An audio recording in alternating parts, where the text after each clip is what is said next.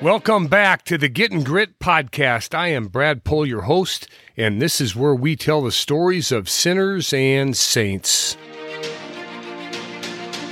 We started off with the words "in the beginning," and then roughly 4,000 years later, we got to the part where we read, "In the beginning was the Word," and we discovered the word "word" is actually referring to Jesus Christ. Therefore, Jesus Christ was part of the voice that spoke the world into existence. Considering all of this, the words he spoke while he lived among men were pretty powerful, more powerful than some might admit.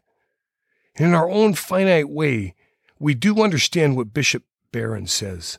Depending upon the circumstances and the authority of the speaker, words can change reality. Last weekend, I went over to a friend's house for an NFL playoff game party. Walking up to the house, it was incredibly noisy, which surprised me, because it's the dead of winter. There were 5 TVs blaring, a large group of people imbibing in the moment.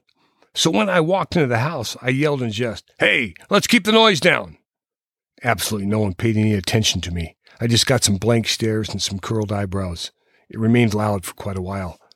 But about an hour later, a police officer showed up at the door. And when the door was open, he walked in and he said, "Hey, let's keep the noise down," but with much less emphasis than my earlier spoof. The only noise you could hear now were people scrambling to reduce the volume on the 5 TV sets. Several years back, I was coaching college baseball in northern Minnesota. There's nothing colder than baseball in the springtime of northern Minnesota, let me tell you. I remember lighting the home plate area on fire before the game, just to draw the frost out of the ground, so balls pitched into the dirt didn't ricochet off the ground like 9mm slugs. This particular game was pretty intense with the fans. We needed a run. It was the late innings and the scores tied 0-0. I was coaching first base when one of our fastest players lays down a beautiful drag bunt. And just as he steps on first base, the umpire calls him out. I exclaimed, "No, no, no," with great enthusiasm. To which the umpire looked at me and said, "Yes, yes, yes, he's out." We were playing on the road, so the hometown fans got a great chuckle at my expense. Even our head coach said, "Well, you asked for it." And then he laughed too. We remember important things said to us by someone with authority, whether it be a coach, a teacher, or a boss. When someone with authority speaks to us, their words have the power to lift us up or tear us down. Either way, they set us off in a new direction and change our reality. You know, if Jesus was just a powerful preacher or the prophet above all other prophets, would his words have great meaning and affect reality? Like the policeman, the umpire, the significant man or woman in your journey to adulthood. C.S. Lewis made this striking comment. He said, "I am trying to prevent anyone saying the really foolish thing that people often say about Jesus, like, I'm ready to accept Jesus as a great moral teacher, but I don't accept him and his claim to be God." That is the one thing we must not say.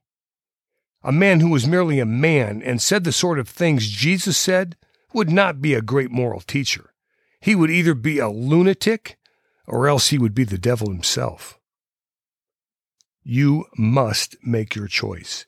Either this man was and is the Son of God, or else a madman.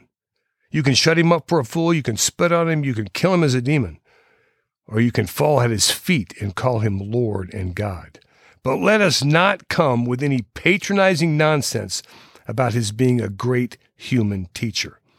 He has not left that open to us, and he did not intend to. Jesus said, "I am the living bread that came down from heaven. The bread that I will give you for the life of the world is my flesh." Bishop Barron writes, "It is a rather remarkable understatement when John writes, 'The Jews disputed among themselves, saying, how can this man give us his flesh to eat?' In response, Jesus doubled down the intensity of his rhetoric, saying, 'Very truly, I tell you, unless you eat the flesh of the Son of Man and drink his blood, you have no life in you.'" Translating the Greek word theologian, used for the English word eat, the verse reads more accurately, "Unless you gnaw like an animal on my flesh, you have no life in you." Readers and hearers even today react like many did in Capernaum that day, with dismay and disgust, and some just walk away or create their own alternative outline. But the real question is this: is the Eucharist the really, truly, and substantially presence of the living bread that came down from heaven?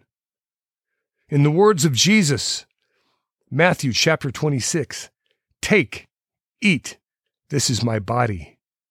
He passed the cup and said, "Drink from it, all of you, for this is the blood of the new covenant." His very self, body and blood, humanity and divinity, in the form of bread and wine, since both are based upon the unique power of his divine word. How powerful, then, is that divine word we read in the Scripture? Bishop Barron writes, God's word on the biblical telling is not so much descriptive as creative. It does not express a state of affairs that already exists.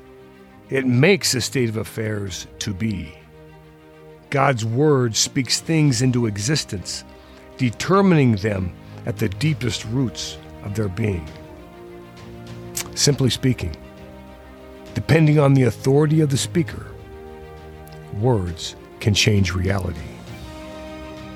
How do you see the real presence in the Eucharist? This living bread within us. C.S. Lewis noted, "Imagine yourself as a living house. God literally comes in to rebuild that house. At first, perhaps you can understand what he's doing. He's getting the drains right and stopping the leaks in the roof and so on. You knew that these jobs needed doing, so you're not surprised. But presently, he starts knocking the house about in a way that hurts immensely and does not seem to make any sense to you. What on earth is he up to?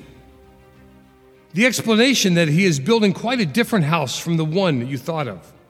Throwing out a new wing here, putting on an extra floor there, running up towers, making courtyards.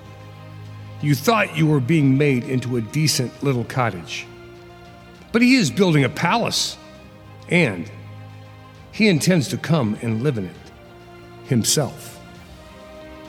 Let there be light. Ain't it so?"